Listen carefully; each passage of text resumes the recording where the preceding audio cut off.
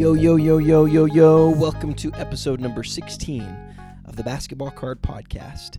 I am your host, the 27 guy. Thank you for joining me this week. On this week's episode, we're going to hit first our collector's spotlight. We'll move on to talk about the playoffs and what the recent action. We'll take a look ahead at what is to come in the playoffs. As always, with a hobby perspective on all of that. And then lastly, we'll look at National Treasure's release that's coming out next week and the previews that we've seen thus far on the Knights Lance. But first, let's talk about, let's hit our collector's spotlight. The collector we'd like to spotlight this week is nobody. I didn't get a single bio sent to me, which means that maybe, I don't know, maybe the show isn't as cool as I hoped it was. No, in all seriousness, I've gotten a ton of emails, PMs, and tweets from people since the start of the show, and the reception of the show I think has been excellent. But for whatever reason, no one messaged me on that. So if you guys don't want to do a collector spotlight, I'm totally cool with that. I had somebody mention it to me as an idea. I thought it sounded like a cool idea. But if it's not well received, I don't want to waste the time. So we'll give it another week or two. Again, if you want to tweet me or send me a PM via Blowout, kind of talking about who you are in terms of the hobby, how you got into the hobby, something you're working on in the hobby that you'd like for me to present on the show, I'd love to do that. Especially for those of you who I know and have kind of had a relationship with for years. I would love to be able to share that via the podcast, and if that has any benefit to you, that'd be great. As always, please feel free also to tweet me with questions and things that you want, things that you would think would be cool to discuss on the show. I'm closer to actually doing the conversational piece. By the way, I think we're 3 weeks out from that. But yeah, my busy season is winding down finally, and so that should come quick too. But yeah, back to the collector spotlight. Please feel free to send me something, and feel free to send me a tweet on something else, and I'd be happy to share that or to discuss that on the show if it's applicable to what we're talking about. So no collector spotlight this week. Item number 2, playoffs are crazy. Tonight was a great night of basketball. First, we got to see the Raptors and the Heat play Game 1. The Raptors looked like they were dead in the water at the end of regulation, or I guess with probably a couple of minutes to go. I think it was an 8-point game. Might have even been in double digits with just a couple of minutes to go. But the Raptors came roaring back. The Raptors have this offense at the end of games where they just can't do anything. Frankly, I don't really know how they do anything during the game. It's not like they have a great system. They've got some decent one-on-one players. Lowry's a good player, but he's really struggling right now.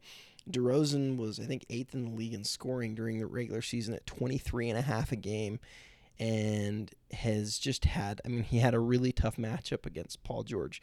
Paul George was probably the MVP of the first round throughout the NBA, both defensively and offensively. He was pretty special. And so it's kind of understandable that DeRozan had a tough time against him. DeRozan played better tonight, and DeRozan played pretty well at the end of the Raptors series too. But the offense is stagnant. It's hard to imagine that that's the number 2 ranked team in the East. And again, I'm reminded that although people talked about how the East was so much better this year than it's been in years past, the number 2 ranked team in the West was the Spurs, and the number 2 ranked team in the East was the Raptors. I know that's a small sample size just comparing one seed to each other, but it's just not even close. They're not even in the same league. The Spurs are amazing, and the Raptors feel like they maybe shouldn't even have been a playoff team in the West. Having said that, so did a couple of teams that were at the end of the West, so I know that doesn't make a lot of sense. Anyway, the Raptors game, though, came down to the last 30 seconds. There were a couple of turnovers. Luol Deng made a couple of plays that weren't great. Dwayne Wade dropped the ball out of bounds, or had it deflected out of bounds on one play. and the Raptors made some plays, but with 3 seconds left to go in the game, they had to go the length of the court, and Kyle Lowry hit about a 55 or 60-foot jumper behind the midcourt line all the way on the far left side of the court and just nailed it. One of the great moments that I can remember in playoff history. Absolutely awesome. It's too bad that they didn't win the game, because now that shot won't be really remembered. They didn't go on to win the game. Who knows if they'll go on to win the series? I have to say, I don't think they'll win the series. It seems very clear to me that their game plan offensively just isn't one that can win against a quality team in the playoffs. And I'm sorry for saying that. I want, like I said last week, I wanted to adopt the Raptors. I hope the Raptors win. I am anxiously sort of rooting for them. But when I watch them, I'm just thinking the Heat are better. I think the Heat's best 5 are better than the Raptors' 5, clearly. I think maybe 6, 7, 8, 9, 10, those positions are all better for the Raptors. So if you can force somebody on the Heat to get in foul trouble, or if there's injuries or things like that, then maybe the Raptors have a chance. But right now, the way that the Heat are playing and the way the Raptors are playing, I see the Heat as overwhelming favorites, even though they don't have home court. Well, they do now that they won that game. But I think they were better than the score would indicate. Then we saw Portland play Golden State tonight. Portland led for about 3.5 quarters of the game and really dominated it in stretches in the first quarter. Klay Thompson had a rough go in the first half, but Lillard, McCollum, Aminu were all really playing great. But in the third and fourth quarter, the Blazers let those fans get back into the game, and Oracle really rocks. I have to say, I think if there's one thing that Warriors fans can be proud of, it's the way that team, the way that those fans have acted throughout the last 30 years. I mean, basically since the team's been around, it's been really a comedy of errors in terms of how they've handled draft picks and mistakes they've made, and they've waited for this time for a long time. I remember that they played the Jazz in the playoffs in 2007, I believe. Might have been 2008, but I think 2007 or 2008, the Jazz played the Warriors in the second round, and the Warriors fans were crazy. It was the first time that they had been past the first round in like some crazy amount of years, like 10, 15, 20. I don't know exactly, but I think since the Run TMC days. So that would have been 15 years ish. And those fans were just awesome and rooting their team on like crazy. And when you watch those games right now, you can see, you can feel the energy in the building, and you can tell that the opponent feels it. And so credit to you guys, to you Warriors fans, that you're bringing it like that. Having said that, it's kind of easy to bring it when you've got a historically great team that you're rooting for. So I don't want to give you guys too much credit. Anyway, the Warriors then took the lead and never looked back and ended up beating the Blazers by 11 points, even though the Blazers were ahead the majority of the game. And all of that without Steph Curry. So the question has to be, does Steph even need to play in this series? It kind of feels like the answer to that might be no. Maybe the Blazers get 1 of 2 in Portland. That would be my guess. And then they come back to Golden State and win it in 5, even without Curry. That'd be huge if he can continue to rest and prepare for presumably San Antonio. But moving on to the next series now. San Antonio, OKC. Last night, on Monday, was crazy. The last 13 seconds of that game was insane. And I posted about this on Blowout, and I tweeted out a few things about this. That game, I've never heard an announcer make such a big deal about something, and have felt so wrong about what they were saying is what Chris Webber was saying. Chris Webber said, "You can forget everything that happened after that play. That was an offensive foul. That was an offensive foul." Well, except for, Chris, they got the ball. At the end of the day, the Spurs had the ball. They had the ball, and they had a 3-on-1 fast break. It couldn't have been a better situation for the Spurs in that moment. And so you can say, well, they would have had a better chance if it was on an inbounds play. Okay, you had a timeout, then call the flipping timeout. I don't get it. Like, okay, I won't go on a huge rant here. I just, like, at the end of the day, they got the ball. Okay, before waiters went crazy and decided to push off while standing out of bounds. You guys have heard enough about this. I don't want to go into it. I will just say that I don't think enough has been made of the fact that the Spurs got the ball. Everyone's making a big deal about the call. Everyone wants a scapegoat. They got the ball, okay? They probably deserve the ball, despite the fact that Ginobili really should have been assessed a delay of game penalty. Despite that, if without regard to that, they should have had the ball and they got it, and they had a chance to win and they missed, right? OKC got back. Steven Adams played good D. There were lots of calls that were missed. I get all of that. Go back and watch some of the great plays in the history of the game.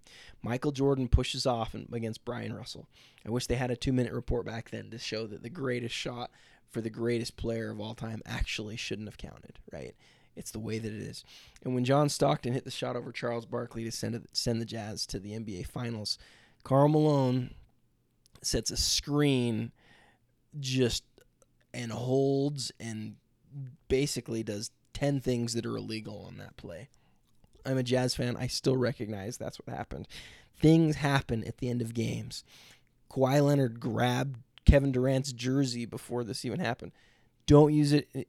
San Antonio fans, you're too good for that. Don't use it as an excuse. There's no reason to, okay?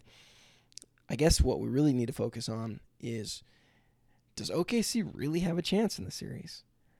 I tend to think not. I tend to think that they can't play that well again, and I don't think that a number of the guys on the Spurs can play as poorly as they played, with the exception being Aldridge. Aldridge has been incredible. Aldridge, I think, now that George is out of the playoffs, you'd have to say that Aldridge is the MVP of the playoffs to date. He's great. He's great in that system. He plays decent defense. He plays amazing offense. He can't miss shots. He's Dirk-esque from 15 to 18 feet.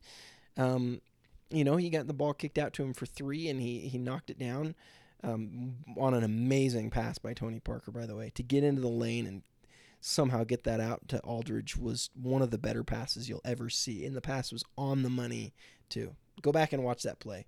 If you don't know what I'm talking about, it's towards the end of the game. Tony Parker goes down in the lane, and the Spurs needed a 3. I can't remember if the 3 tied it or not, but they kicked it out. He does this spinning move and then gets underneath the hoop and wraps around all the way, throws it straight out of the top of the key. LaMarcus knocks down the 3.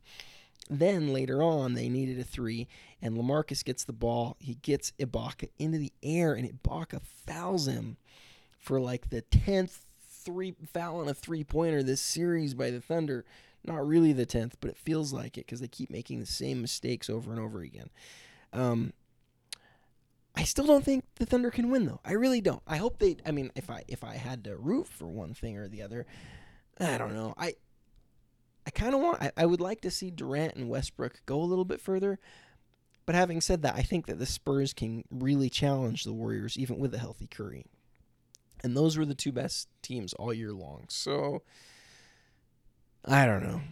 If you could tell me right now that the Thunder really have a chance against Golden State, then I'd like to see the Thunder advance. But if not, then I want to see those 2 heavyweights duke it out in the conference finals. I think inevitably the Cavs and the winner of the Cavs Hawks series is going to go to the finals. I don't see Miami really giving either of those teams a challenge. Maybe they could challenge Atlanta. I haven't really thought about those matchups, but I think Cleveland, if healthy, will beat Miami. I think Miami is going to beat Toronto. I might live to regret that next week during the podcast, but I really think that that's how that series is going to go. And I think we're going to have a Miami-Cleveland conference final or Miami-Atlanta conference final. I think the NBA would love to see Miami-Cleveland, so we'll probably see Miami-Cleveland. LeBron gets to go home and then go home. Gets to go to Miami and then come back to Cleveland. It'll be cool.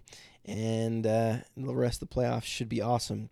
From a hobby perspective, it was sad to see George and Kemba Walker get knocked out in the first round, since both had such huge years, such huge series, and had the opportunity to really capture us, I think, it from an individual basis. But there's still people to look at. Obviously, the Thunder, you're looking at Westbrook and Durant. If you think they've got a chance to beat the Spurs here and do some more damage, then they might be worth looking at. From the Spurs perspective, it's the same old, except for LaMarcus Aldridge. And LaMarcus Aldridge, as you probably know, has been one of the most undervalued players, really, basically since he came into the league.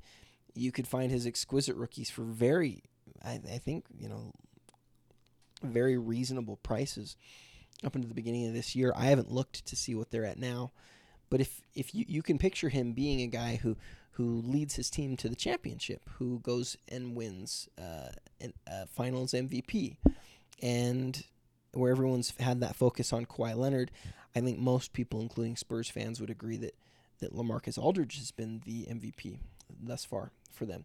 So he's somebody to think about.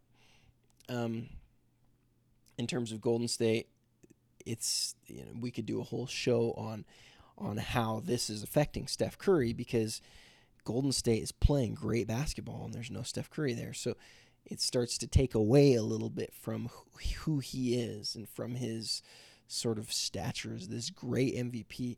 A team shouldn't be able to go out and win the way that they're winning in the second round of the playoffs without the MVP, if he truly is the MVP. How can somebody be most valuable to their team when their team is still really, really awesome without them? It's a conversation to be had, at least. I don't know. I don't know that I actually have an opinion on that. But I think that the more he takes off and the more they win, I don't think that's necessarily a good thing for his stock. It was good to see Ezeli do well tonight. Some of those lower end guys still have some room that they could grow. And Draymond Green, you might want to throw into that. We may look back at these years and say, hey, Draymond Green was a top 5 player in the league. I still hope that when the All-NBA team comes out that he's the starting center on the first team. He sure should be. He plays enough center for that. And I'll tell you what, if it's between DeMarcus Cousins and Draymond Green, it's not close. You take the winner every time. So that's a little bit on the Western Conference. As far as the Eastern Conference goes, again, Millsap for the Hawks, and his repeated 40-point outbursts.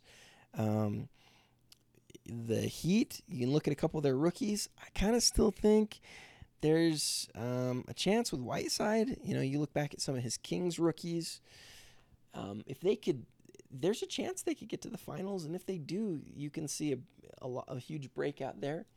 Even in some of the Wade stuff, Wade's been impressive.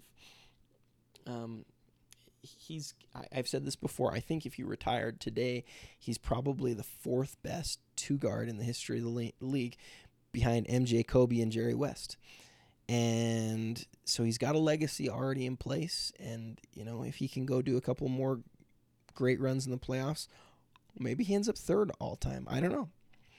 I think he's already got more championships than West, right? He's got 3. West had 2. So I think 2. I should know that. But and then in the other series, like I said, I like DeMar DeRozan because I think he's going to the Lakers. I wish he was playing better. He had an okay night tonight. And yeah, that's enough. That's enough on that. Okay. Next item of business, and this is the more important thing tonight. I probably shouldn't have taken so much time with the playoffs. I'm going to skip my look ahead on the playoffs. We'll do that next week, and go straight to the National Treasures preview. That's, I think, the more important thing to focus on. And again, I apologize for how much time I took talking about the playoffs. National Treasures Panini through the Knights Lance website, the Panini blog, released their first 2 previews of the product, and it looks good. This is typically what they do when they are releasing a product, is they'll give you a few kind of teasers to get you excited for it. And there are some things that are, I think, worth noticing. The first preview was just game used cards, just patch cards. And the second preview is all autographs. And I didn't look super closely at all of them. I think it might have been all on-card autographs. What stood out to me, okay, first off, we haven't seen them drop any of the huge cards yet. We haven't seen any pictures of the Logo Man autos or dual Logo Man. What we've seen is the rookies, and that's why National Treasures matters.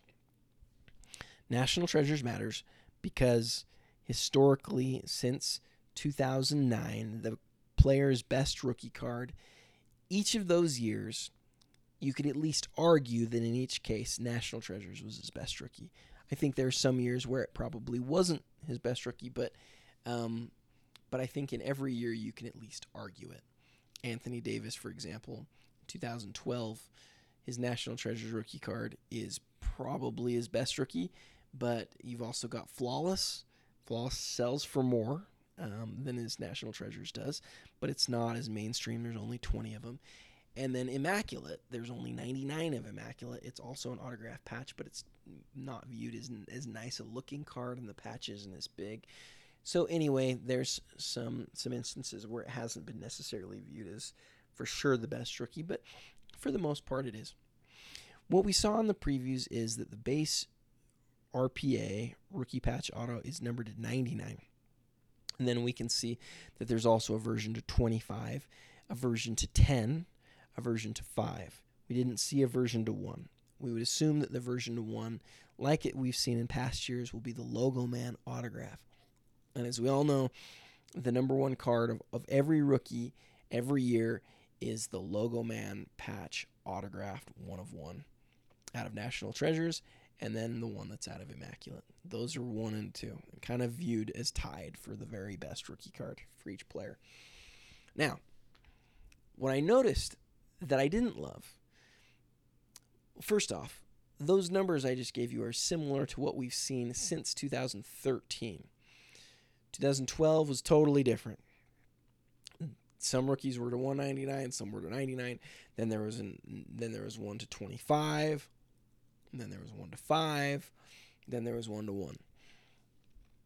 Then in 2013, they adopted a vertical rookie to 99, a horizontal or a vertical rookie to 25, a horizontal rookie to 10, a vertical rookie to 5, and a vertical rookie to 1. Or I don't actually know. I don't have a Logo Man. I don't know off the top of my head if the Logo Man was vertical or horizontal in 2013, but you get the idea. Basically what they did in 13, they did in 2014 as well. Very well received. Some people really like the horizontals numbered to 10. But this year, Panini looks like they're changing it. Instead of having a horizontal rookie this year, all of the rookies appear to be horizontal. I didn't see any vertically aligned cards for RPAs. They're all horizontal. And the ones numbered to 10, which have been the horizontal ones in past years, are the gold version, which most of us would argue is the nicest looking version. So the number 10 version may still have some extra appeal because it's numbered to 10 and it has this nice sort of foil on it. It looks as well that the number to 5 version now will not have the hollow foil but will be green. And so it's my opinion here that I think Panini made a mistake. They've made mistakes in terms of the coloring of the parallels several times. Most notably would be last year, Panini Flawless, where the 1 of 1s were done in black. Black on Flawless, not a great look, and certainly not the best look. Nobody in their right mind would argue that the hollow foil numbered to 10 was not a nicer card than the black to 1. Does the black sell for more? Yes, because there's only one of them, and because people love to do rainbows. But the blacks out of Flawless, they're just not great looking. I'm sorry, they're not, and that's really unfortunate. This year with National Treasures, I kind of feel like it's the same in past years where we've had the number to 5 rookie that's been the holofoil. That's been the one that you've wanted to get, and the number 10 and number 25 and the 99 all are either in gold or in silver. Now you've got a number to 10 that's really nice, but that number to 5 is green. And I don't know that a lot of people love green. I don't think that that's going to be as well received as you'd like. And so I'm nervous for that part of it. I'm nervous because that's where a lot of the huge hits are. And particularly this year where there's about 15 rookies that people are very excited about. Maybe 15 is a little high. Maybe 12 rookies that people are really excited about. Those National Treasures rookies were to be some of their best cards. And those 1s to 5 were going to be really sought after. They're not going to be as sought after this year in terms of what kind of cards they are, which lets me believe that maybe Panini's getting ready to possibly introduce another rookie set. I don't really know. It's something that I've been kind of going back and forth on whether I think they will or they won't. Given how late National Treasures is coming out, I kind of don't know if they will, if they would be willing to cannibalize the brand at this point. It doesn't make sense to cannibalize the brand, but then why not really kill the rookies this year? Like I said, the horizontal thing people loved. They love the holofoil on the 1s to 5. Now the best looking one's going to be number to 10, and I just don't know how people are going to deal with that. I think the last thing that I kind of want to mention is, actually before that, the National Treasures Logo Man and the Logo Man autos are where the real money is. People get mad every year that there's stickers in National Treasures. It's how it is. It's the game these days. Don't look at National Treasures for your Kobe autographs and your Durant autographs and your stars and your vintage guys. Look at National Treasures for the rookies. That's what the product's great for. And when you're getting into breaks and things like that, traditionally I think you think of like the Lakers as the team that you have to have. I'm not so sure that's true. I mean, it is. I'm sure the Lakers are still probably the best or the second best team, with Minnesota being the other one, because they have D'Angelo Russell, and there is still Kobe stuff, and there is still Shaq stuff, and there is still lots of Lakers stuff, but it's not what really sells the product. The biggest thing you can get isn't a Laker card, I guess is what I'm trying to say. It's a Timberwolf card. The Towns rookie is going to be a lot of money. The Towns rookie is probably going to be $3,000 ish out of the gate. And that makes me nervous, considering it may not end up being his best rookie. I wish I knew. If I knew, I'd give more clear guidance on whether that was something to buy or not. I love Towns. I think Towns could be the MVP of the league in 3 years. But